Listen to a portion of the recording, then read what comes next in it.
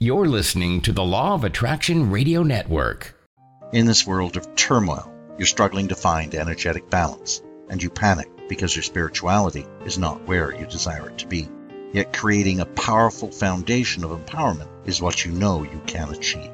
Hi, I am Martin Neil Campbell, author of the book Receiving the Gift We Give, which is available on Amazon eBooks and my website, receivingthegiftwegive.com. I invite you to uncover your power and greatly expand your energies by embracing your divine self. Sovereign Self is about individual empowerment and freedom. In exploring this sovereign self, our discussions will encompass self-love, oneness, and diverse spiritual understandings, as life is a journey of expansion which never ends. Join author Martin Neil Campbell, trainer and business facilitator Karen Murphy, and spiritual archaeologist Ron Mayer as their discussions help lead their listeners into an ever-expanding journey of peace, love, joy, and freedom to become who you desire and be your sovereign self. Welcome to Sovereign Self. I am your host, Martin Neil Campbell, and your two fabulously divine and wondrous co-hosts, as always, are Karen Murphy and Ron Mayer. Hello, guys. Hello, everybody.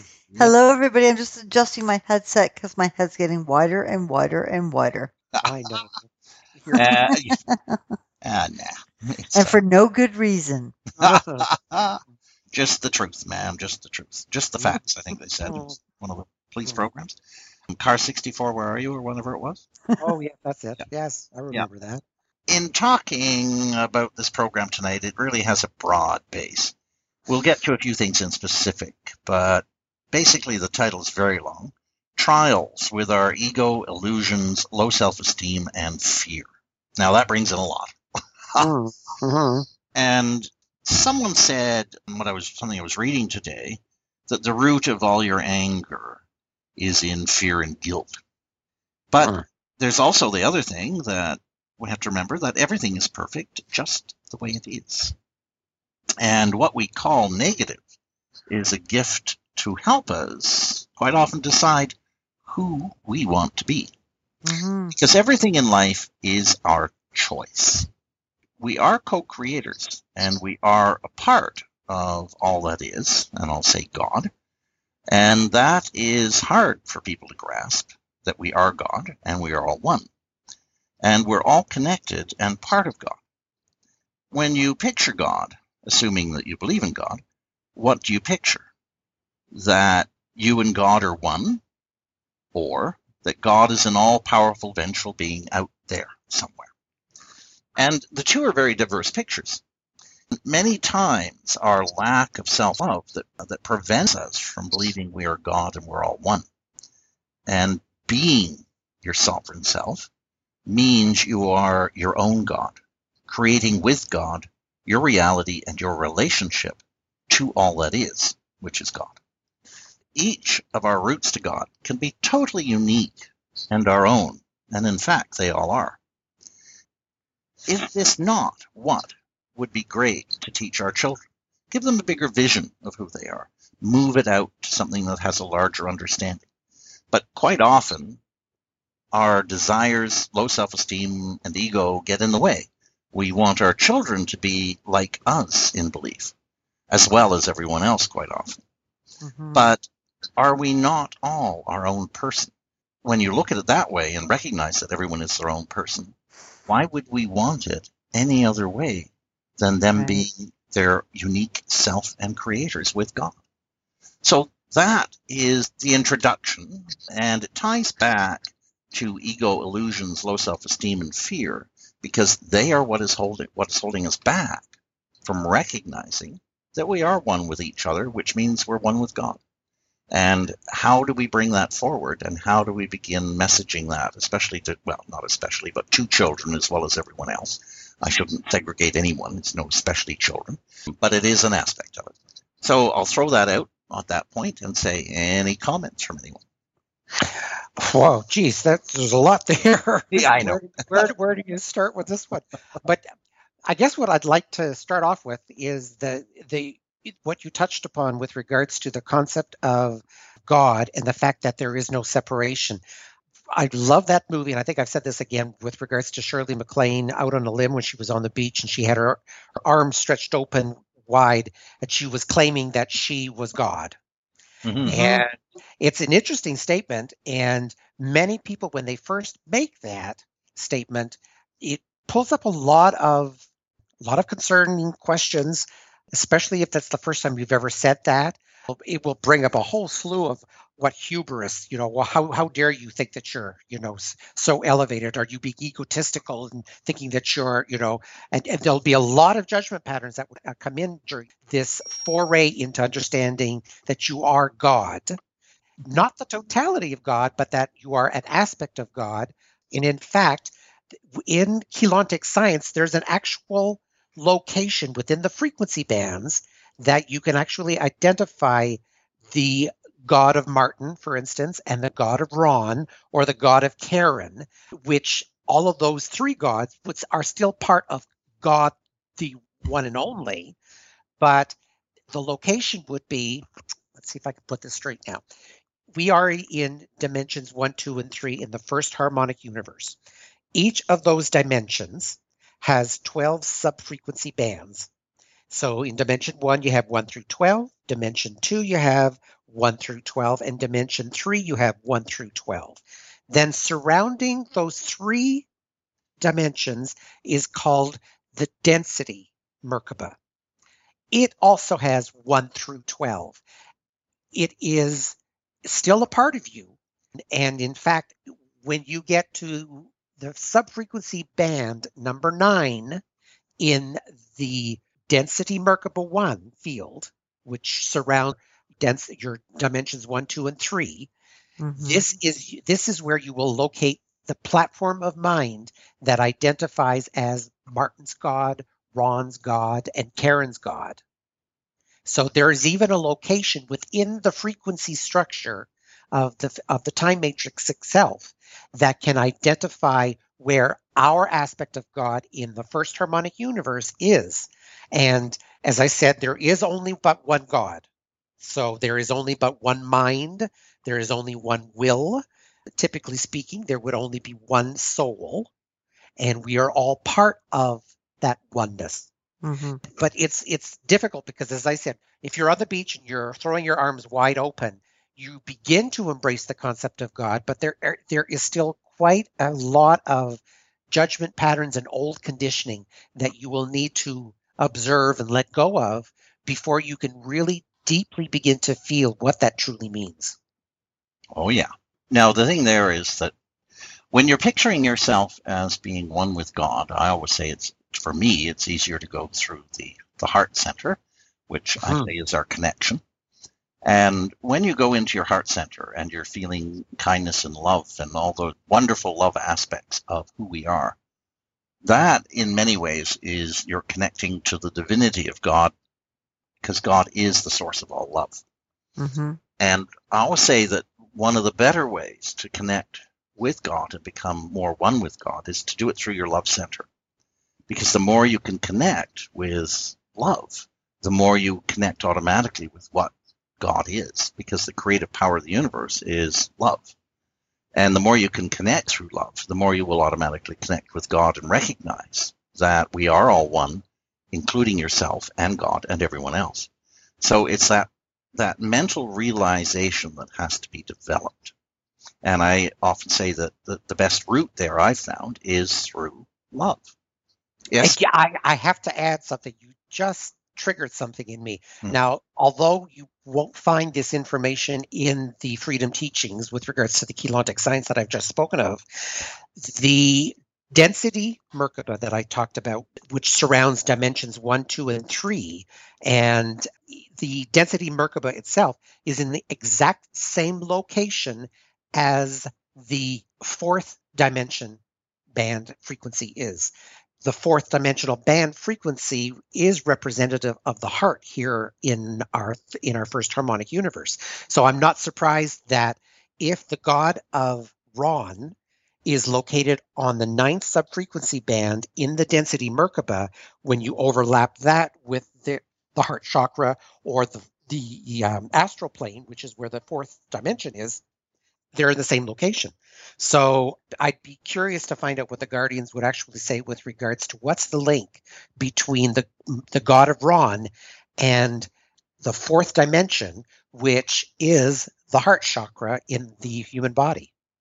So they're one and the same. So when you're talking about God as being expressed through the heart, it's like, my God, yeah, they're in the same location. So why Mhm. wouldn't it be that way? Exactly. Exactly, yeah. It's one and the same. Mhm. Yes.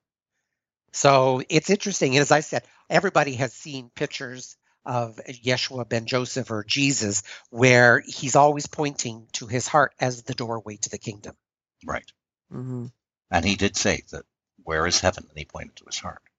Points to the heart. So, yes. And So that there's would fit something in with the vital. multi Yes. dimensions. And yes. Yes. Yeah. Well, and we all know is as we interact as human beings in this place and space, that we know when we're coming from our heart, and we also know when we're coming from our ego. Oh, We might like to shy away from it. We have a lot of excuses about this and that and the next thing.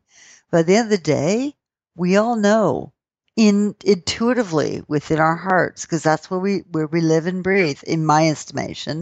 We all know if you're actually coming from your heart. Yeah. mhm. The interesting thing there is that and I guess you say that and everyone will think about various things. When you think about being in love with someone and how well that feels, when you think about someone brings a big smile to your face, when you feel about laughter after a joke, when you feel about someone giving you a compliment and saying how well you did something or how wonderful you are, when you think about all these things, someone being kind, it all comes from love in the heart. I would ask everyone to think, is there any better feeling than all those? Exactly. Or that type of feeling, as opposed to ego bravado, trying to pump yourself up, trying to make yourself more important, getting angry with someone else to get your point across or all that. Which one brings the most joy into your life? And Mhm. that's it exactly, Martin. I mean, we've talked in past programs about random acts of kindness and things of that nature. And we've often talked about, whilst we can do it anonymously, and that's probably a great way to do it, if you think about when you do something that really comes in your heart center and you really do something that makes someone else feel good, whether or not they acknowledge it, you feel good. Mm-hmm. I mentioned it before. There's an experiment they did to measure the endorphins in the brain that fire off when you're feeling good and elated. And it's interesting that when someone gives money to someone who looks, destitute on the street or whatever, and gives them money, both of them, when the money is given, their endorphins go up. But what I found fascinating by this study was that people who had their back to it and weren't even seeing it, their endorphins went up as well. So it proves there's an energy field there that connects us all and affects us all. I brought this up a couple of times in the previous programs where the type of love that is generated in the heart is the balance of spirit and will. Will being expressed as emotion and spirit being expressed as intelligence.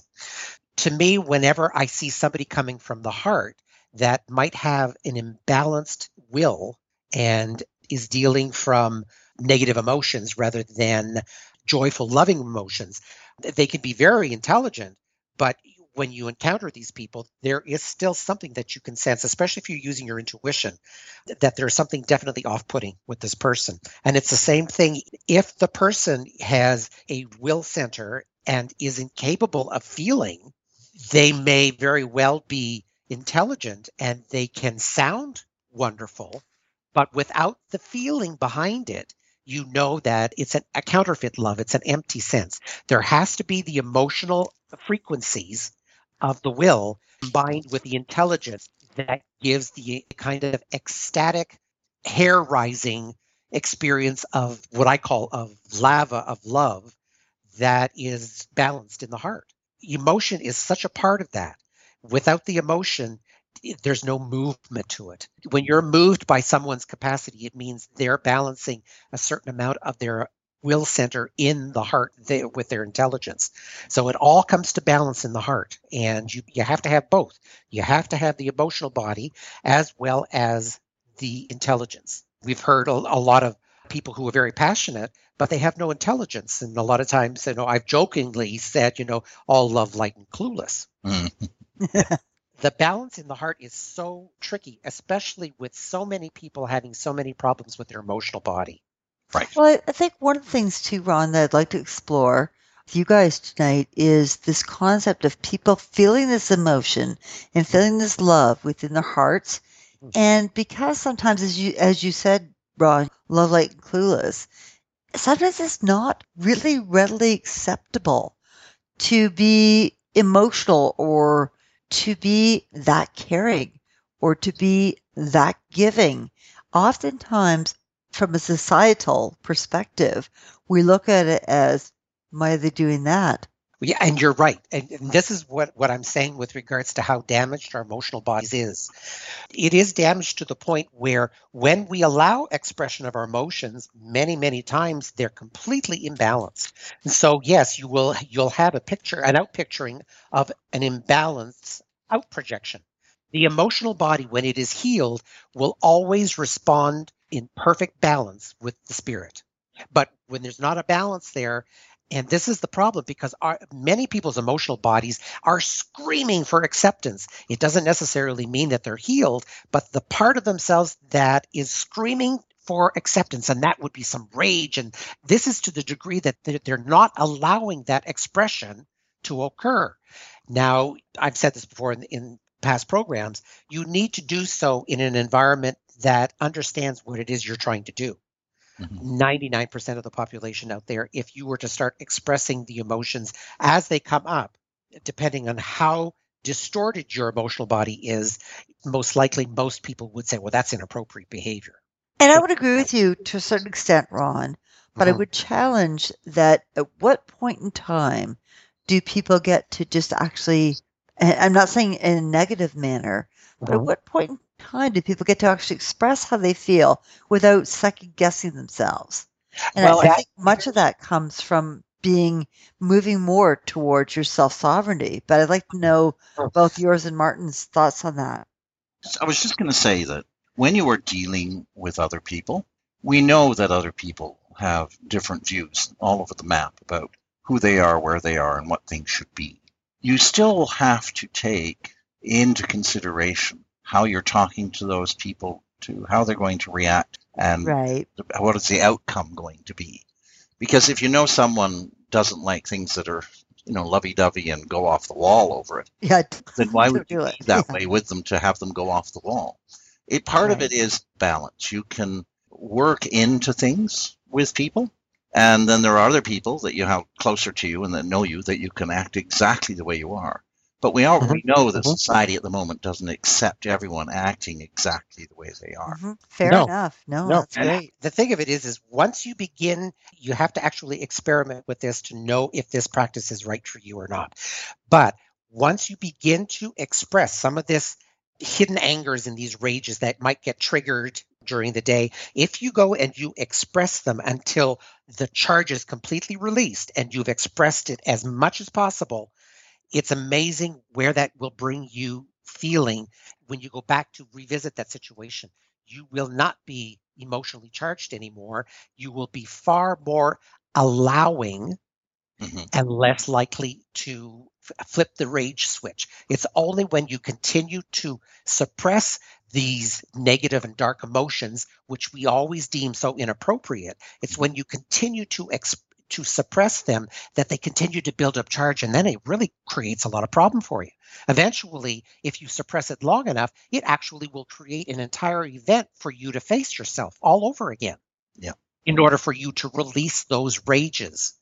And if you don't, and if you continue to swallow it, this is where illness becomes habitual. So, Ron, the question that I would have from that perspective would be, if it's negative, what is the appropriate way, or what are some of the appropriate ways that people can release that without creating more upset and turmoil? So, for example, if you're really outraged at a friend or a coworker or whomever, I wouldn't actually, from my perspective, I wouldn't recommend lashing out at them. No, not at them. Not at them. Do it in private.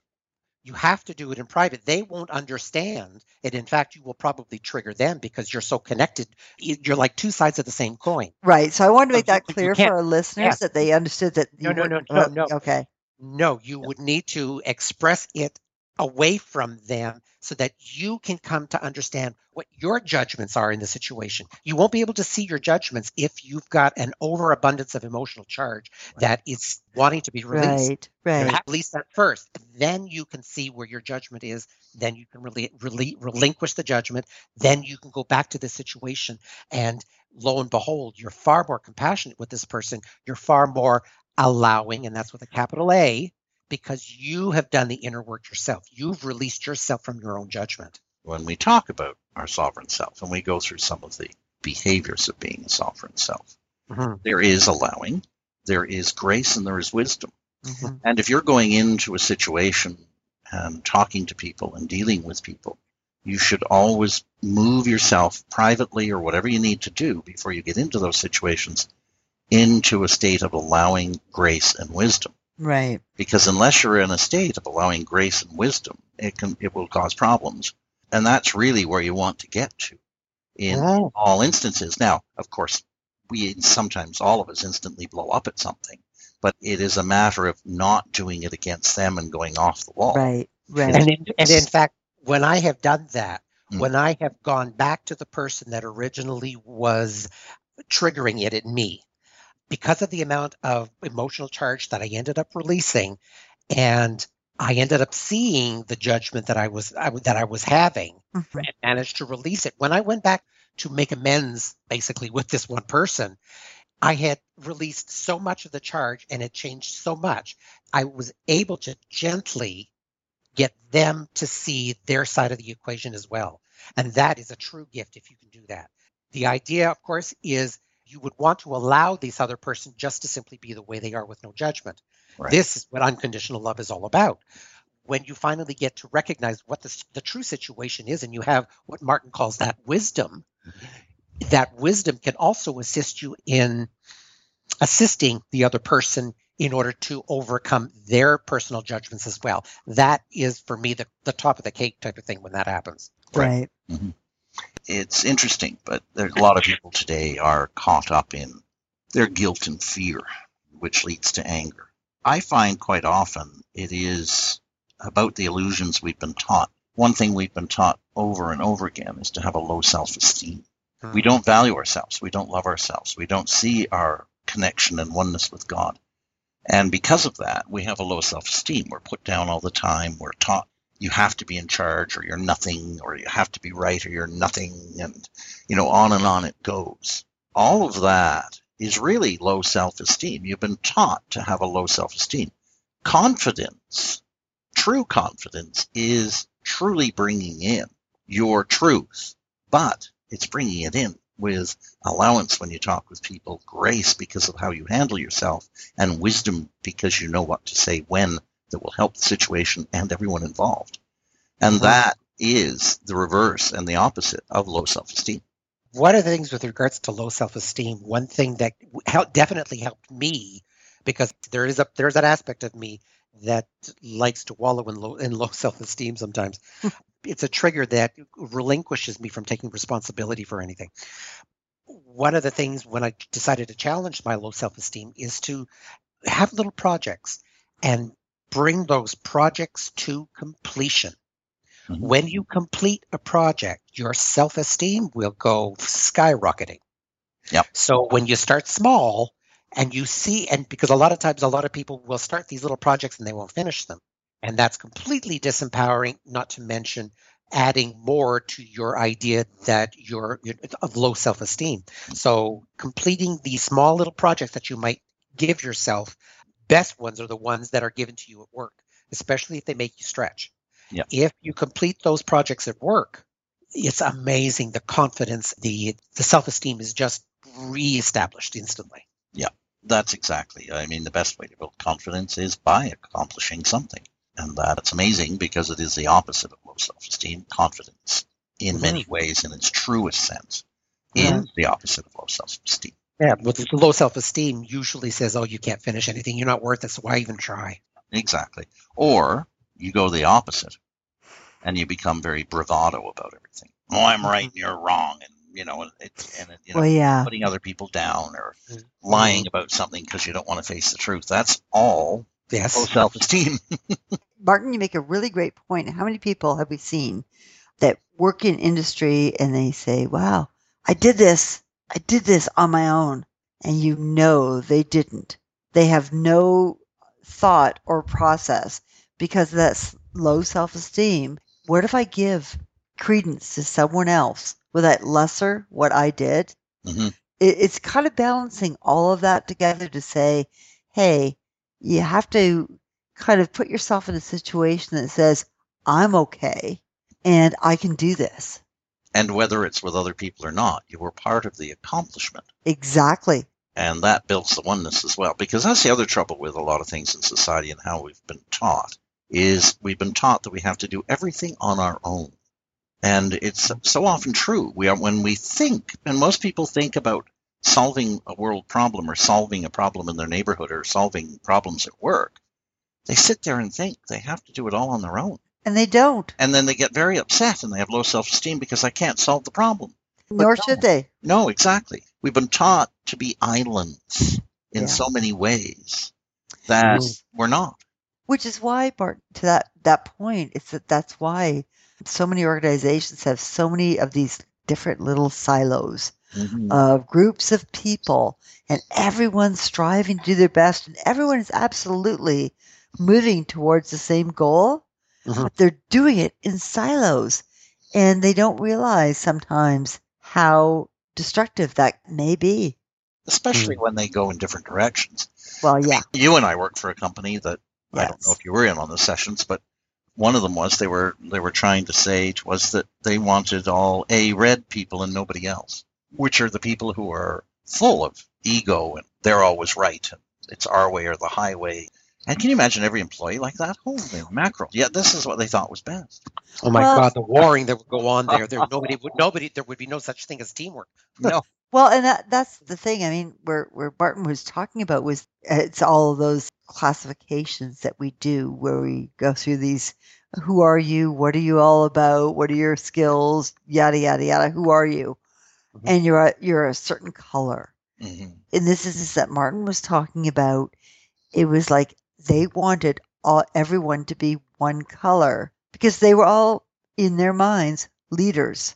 I would ask our listeners and I would ask ourselves, are they really leaders? Or do we not need a combination thereof as co-creation being one to mesh and go with the ebb and the flow Mhm. and figure out where your strengths and weaknesses are Mhm. and play to those and then create that establishment, whatever that looks like.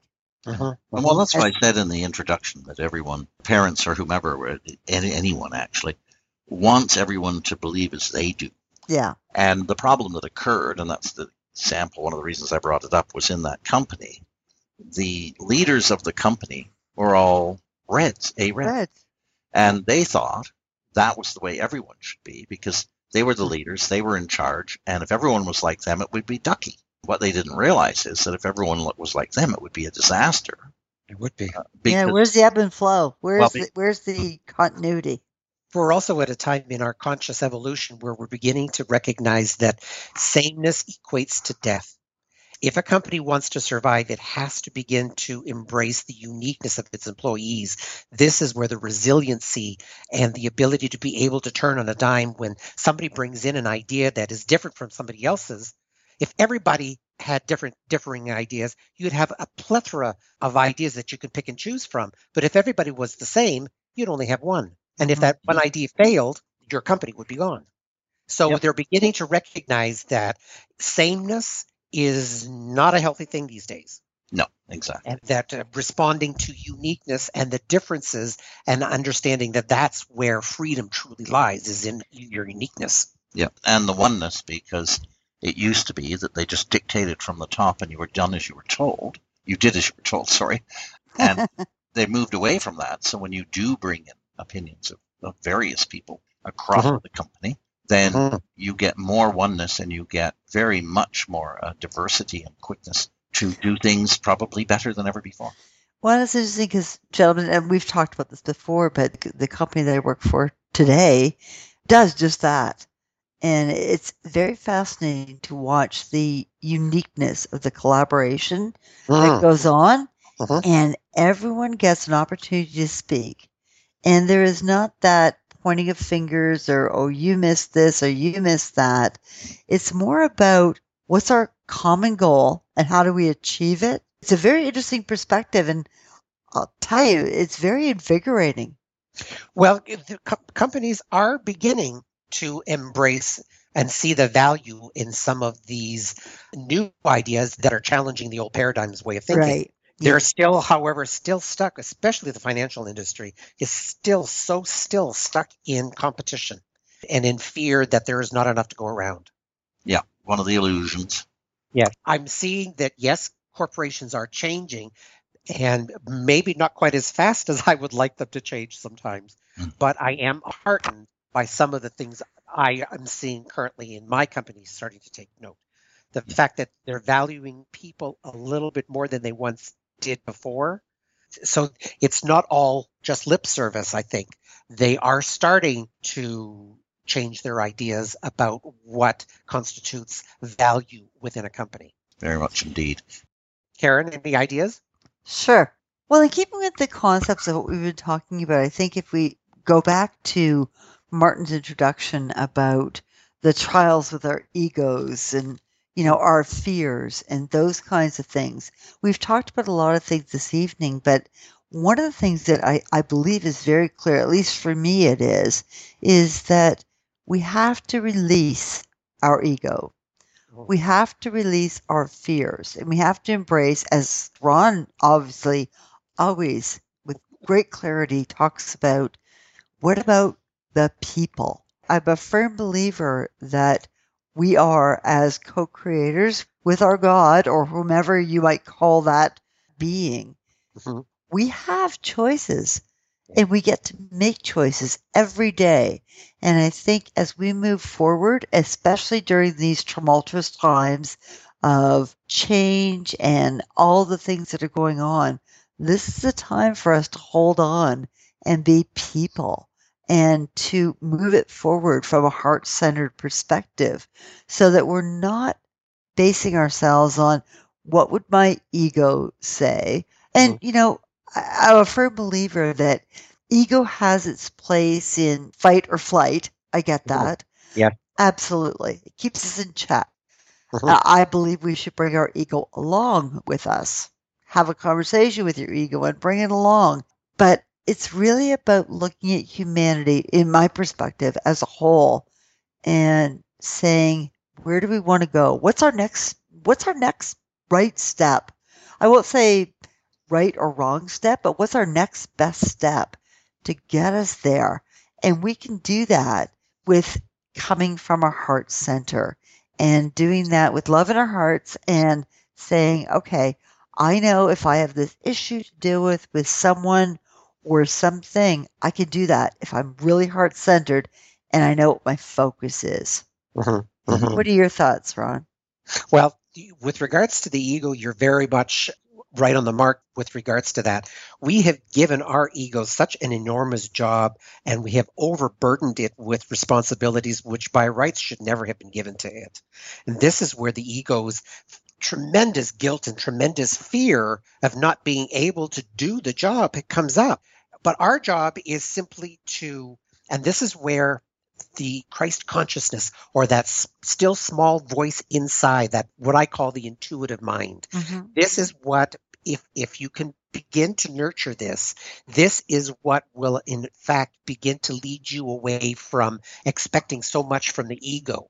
Once you start expecting so much from the ego will eventually come along. It will actually more than likely begin to feel an easing off of the expectations, because now you're claiming back your power through your Christ consciousness. And as you continue to develop your Christ awareness and your self-sovereignty, that will assist in evolving the ego back to where it does its natural role, because the ego is just as divine as everything else. For sure. But you're right. That's where a lot of the fears are. We were talking the other day about the fact that so many people seem to be unprepared for what is coming ahead, the paradigm shift into the 1,000 years of light, as some people are calling it, the whole concept that you create your own reality. And I think I had made the comment during that conversation that common sense was indeed shifting. After looking at what common sense was 40 years ago, when even the term unconditional love was nowhere to be found. True. Today, there are a lot of people who wouldn't consider themselves spiritually awakened people, but understand the concept now of unconditional love. So Right. those of us who are on the path, those of us who are doing the job of clearing what we need to clear in order for the ascension to go on, we are indirectly affecting the other 95% of the human population that's still asleep. We can effectively, and in fact, I think there was a percentage rate that said we could effectively change the entire world if 8% of the human population embraced their full self-sovereignty. Yes. Well, that's true because it's exponential. Well, I remember, I think I mentioned this several shows ago, but maybe it's worth mentioning here just on the heels of what you just said, Ron. And that was the experiment that I did when I walked into the little grocery store. Remember that? And this might be repetitive, but it might be worth saying. And that is that I walked in and I thought, what if I put a smile on my face? And what if I try to make eye contact with every person that I meet today? And what if I make this really nice, positive impression? What will that do? If you recall, gentlemen, people that interacted with me, but what was most astounding, and I think, Ron, this is what you were talking about, was as I watched around me, people that I was not even interacting with one iota, I saw their mindset change. Yes. I saw them getting into this vibration that was being put off. And it was a bit of a test. And I think after that, I thought, okay, I think it was one of our shows you guys talked about. I thought, okay, I'm going to go test it. And out I went. And it was really cool to see how other people in it was a very tiny grocery store, and yet all those people that I did not interact with started to embrace the same vibration. I saw people smiling and chatting with one another and interaction. So it does happen. We can create it. And we do create it. And you can do the same at work. It's interesting, you say that. I tend to walk down the corridors at work, and as people go by, I smile and say good morning or good afternoon and how you doing, and they smile right back and everything. But it's funny, from that point on, I'm not always the first one anymore to give that smile. I'm walking along looking and thinking about something else, and they go by and smile, and how are you? Yeah. And I give it right back, and it's now become so common that I would norm. think 98% of the people I come across now do that with me. So talk about how we can, as co-creators, influence the positivity in this universe. Yeah. And I got all that from my story, which was the lady in the elevator in the building I lived. Yes. She's on the lower Love floor. this I story. got on, get down there. About halfway, she gets on, and she says with a big smile in the morning, how are you doing? Good to see you again. And you knew she meant it. She wanted to know how you were, and she wished you the best. And it just lightened me up so much. Her whole demeanor and meaning it and coming from heart made me feel good for the rest of the day. And the more you can come from your authentic self, the more powerful it is. Well, and we all know everyone used to say just, oh, how you doing? When they don't really mean it. It was it was a statement, and people go, oh, fine. Or if it's socially acceptable to say it, and that's what you did, there is no depth to your saying any of it. It has to be authentic. Yes. One thing that always gets me from a heart point of view is when someone calls you by name. And I'm not really good always remembering everyone's names. Neither am I. Yeah, but I got to tell you guys, and I know it on the receiving end. Someone says, hey, good morning, Karen, versus good morning. There's a totally different feel. There's a totally different bounce in my step. There's a different energy that flows through because it makes me feel like it's personalized. You've meant something to someone in their life. And we all struggle. I know, I won't say we all. I know I struggle with learning everyone's names, but that's one thing on my always list of how do I perfect this better Mm. Yes. is make sure you know everyone's names. And truth be told, I believe, and I don't know if this works for everyone, but if you just relax and get to know the people that you interact with, you get to know their names. You don't have to memorize them. You don't have to write them down. You have to put them on a chart. You don't have to do anything. It all comes very, very naturally, as it should. It's still authentic. I hate to be it, but I'll be the first one to admit I am horrible at remembering people's names unless I actually sit down and have a conversation with them. Because if I'm just casually introduced and they're on their way, I don't remember this. Well, and I think, Martin, that's my point. And I don't think anyone expects anyone to remember their name Well, here's the problem. if they casually are met. Well, Mhm. I walk through the building and 80% of the people who pass me greet me by name, and I swear I've never seen them before. I know. I Well, know. I'm going, how do they know me? one of the challenges is when you work in any organization, if everyone has been there before you and you are a new hire or the only one hired during a certain period of time, you become the one new face. Yes. That's true. But if you're the new person and you're walking into an organization that might be 200 people, they will remember you. Yeah. So I feel your pain, Martin, because when I started with my organization, everyone was like, "Good morning, Karen. Good morning. I have no clue who you are, but you're really friendly." Yeah. But you know what? Again, I think they understand that. At least I have to believe that. Mm. And I have to practice what I preach in being the best I can be in moving towards my sovereign self.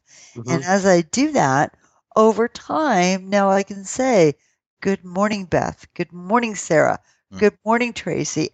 But it's all authentic. Mm. It is very authentic because now I've gotten to know them. It wasn't rehearsed. Mhm. Mhm.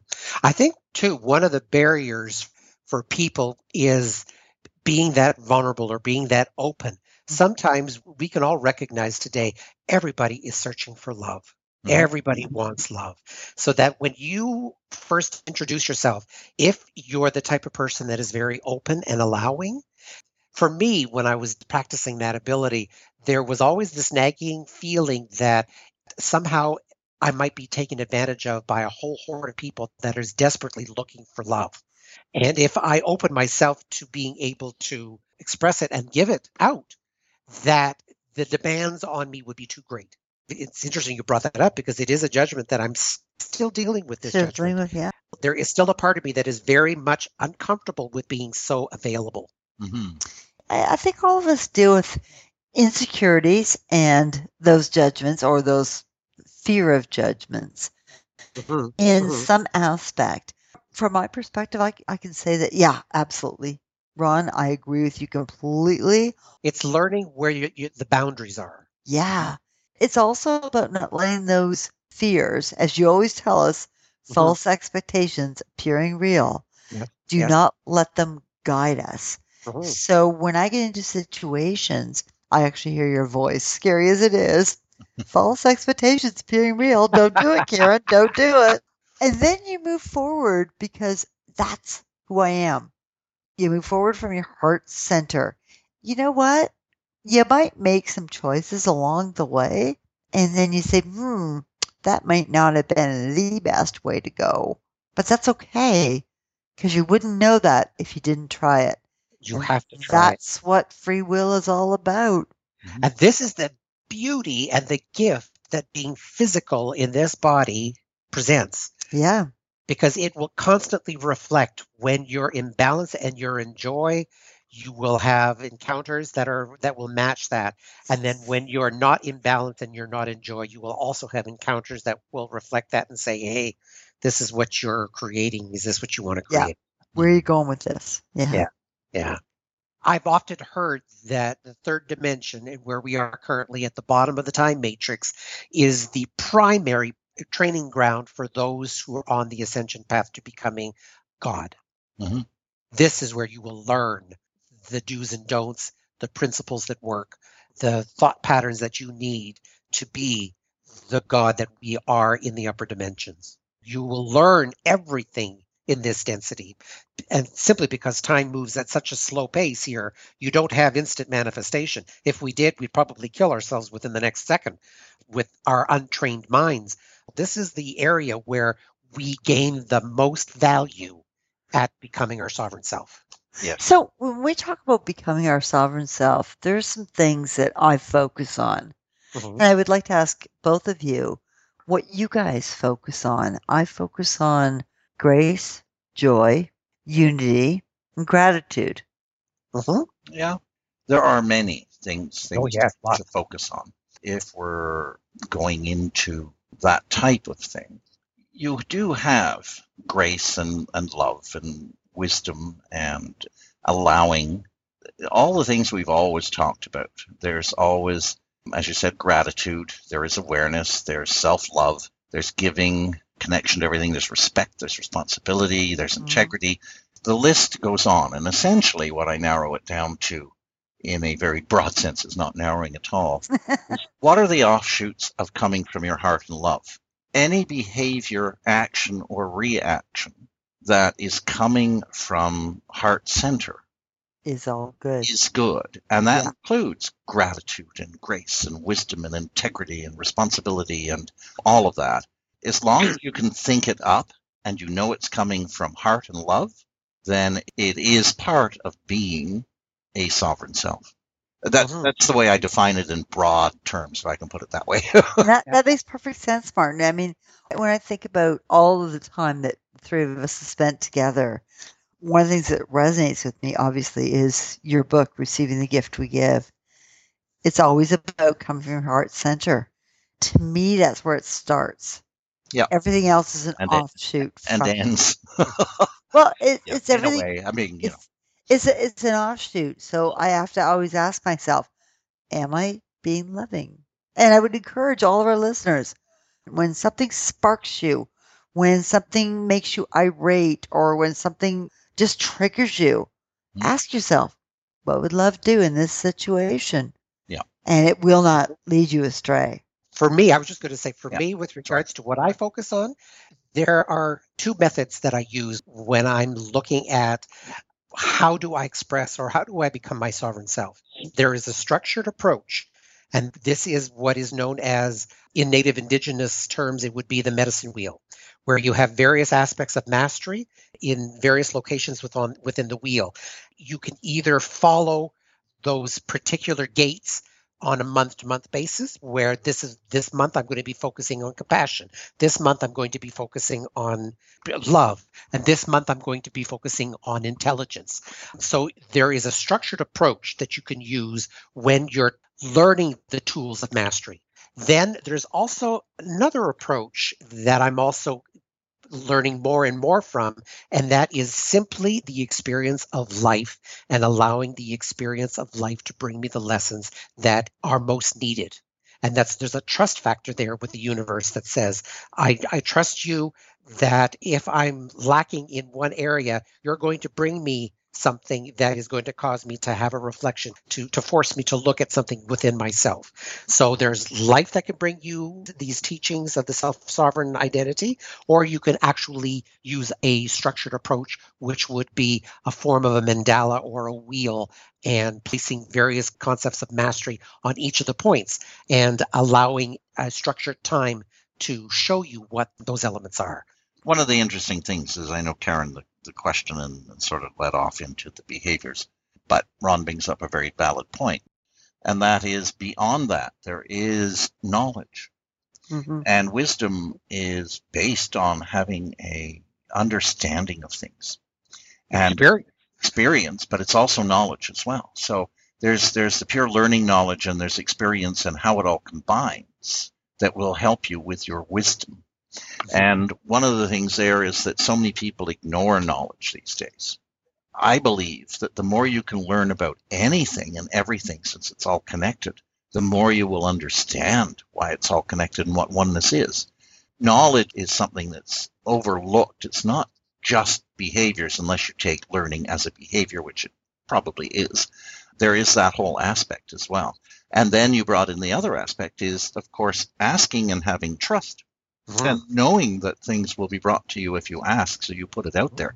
Because being one with all the universe will respond to your requests as well. So it's beyond just what you're doing internally in the sense of how you're behaving with other people. It's how you're behaving with yourself as well that comes into the whole other side of it.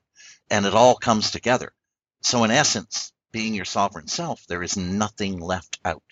It encompasses all. It gets big.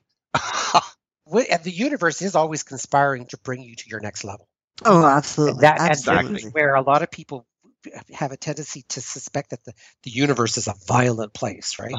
And again, it introduces the whole concept of let's fear the universe. Oh God, there's stuff out there that's out there to get you.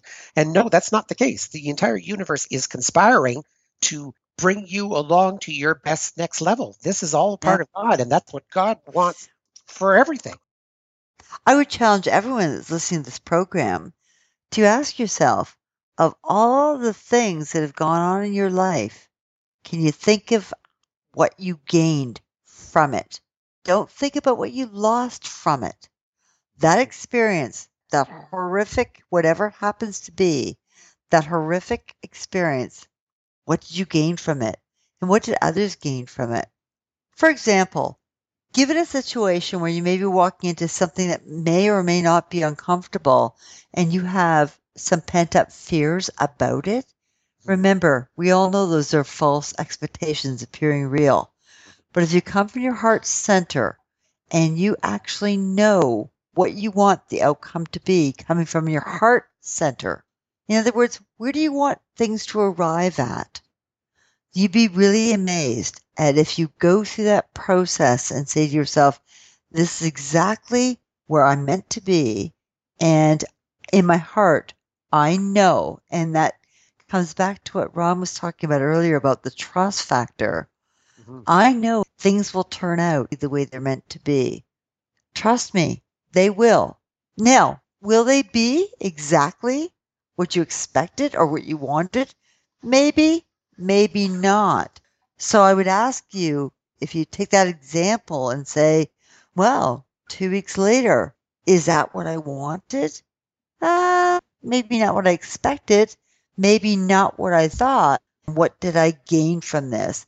And I will almost guarantee you there is something good that came out of whatever that situation was. It's interesting that you brought that up because in that moment where you're recognizing that you're holding a fear-based judgment of something, and that could possibly influence the outcome of this particular situation. For me, the kick in the pants that awakened me was when I recognized that I had that fear and I picked up the fear in my mind and said, no, not today. What it does is it opens up a space. Now, if you have trust that the universe is going to bring you all good things, more than likely the experience that comes out of this, even though you might not have even an expectation of what the outcome you want, the universe will still provide you with something that will be ultimately pleasurable if you have the trust. Absolutely, Ron. You captured it. Yeah. Thank you. And it's interesting, too, in the same situation, and it all goes to the heart of what we've talked about before, is that people go in with expectations and self-create them. It's that self-creation that we have control over. We can look at any situation and get angry, or we can look at it and give allowance and understanding and not get angry. It is still, as I said in the introduction, it goes back to everything in life is our choice. With the opening up to the universe and allowing it and having some trust and faith to help you along that path, if that's your intent and what you put out there, it will always turn out much better than taking the other route of going in with fear. And much better than you expected. Oh, yeah. And even without the fear, it almost comes out, at least my experience has always been, it comes out better than you would have wished for it in the first place. And the thing of it is there, and I love, Martin, when you were saying allowing. We've coined the phrase unconditional love. That was the first one that we heard. And then we heard unconditional freedom. Now I'm thinking we also have the term unconditional allowance. Yes. The idea behind the unconditional aspect of all of these adverbs is the fact that we are trying to live a life of no judgment. You don't have to change everyone. You don't have to correct everyone. No. You don't And have in to make fact- everyone believe what you believe. That's not the point. Yeah, and in fact, in that situation where I said, no, not my fear today, I was going to allow the universe to fill in how the creation of the next moment was going to happen. There is an ultimate unconditional allowance that says, I know the outcome for both this person and myself will definitely be a win-win situation for you. Mhm. And that is only based on the fact that you have to go into that situation with absolutely no judgment. Right. And we have to remember that we get to co-create. We are part of one. We can co-create negative, which we often do, or we can co-create positive. Right. And then it's like, wow. And that's the key, though, you co-creating positive. Yeah. Because the other thing I said in the introduction was each of our routes to God can be totally unique and your own. And in fact, they are. And that's where the allowance comes in. Let someone else go along their own path and determine where they want to go and what teaches them who they want to be and not want to be. It's not up for us to say, oh, you shouldn't be like that, or oh, no, that's wrong, or oh, no, that's this. Allow them to experience that for themselves just like we do. I think for every bad experience I've ever gone through, if you look at the cup half full or the cup half empty, I can take a gazillion really bad experiences and I can just look at them and say, wow, look what I got from this. A full cup. Full cup. Full cup runneth over. The fact also is that in the medicine teachings that I had, you never go where you're not invited. Giving advice to someone who's not asked for it, that is hubris to the height. You're assuming that you know what's best for this person's soul when you don't even, in more instances than not, you don't even have contact with your own soul. Yeah, exactly. And I would ask our listeners to look back on the number of what you potentially think is something negative that happened in your life. Mm-hmm. I would challenge them, each and every one of us, to say, but what came out of that? Yeah. Who would you be and without it? I would be surprised if you can't find something really awesome. Right. I'd be amazed. Mm-hmm. And before we go any further, I'm sorry to say, we are down to the end of the program. Oh, no. Yes, we are. All right. So once again, time to wrap up. And everyone who's listening, I hope this program was entertaining. I think we covered off a myriad of good things. And I hope some of it resonated with you. We'd love to hear from you. So obviously you can go on our Facebook page, facebook.com/sovereign self. Love to hear from you. And we give thanks to our home network, the Law of Attraction Radio Network, and all of the wonderful help they've given us. Thank you. And beyond that, I hope you all have an absolutely fabulous week. Have a wonderful week, everyone. Have a fantastic week, folks. Thank you for listening to The Sovereign Self. We will be back with another show that will celebrate the beauty and perseverance of you and your sovereign self. If you would like more information or to send questions to Martin, Karen or Ron, please go to their Facebook page, www.facebook.com/sovereign self. See you next week.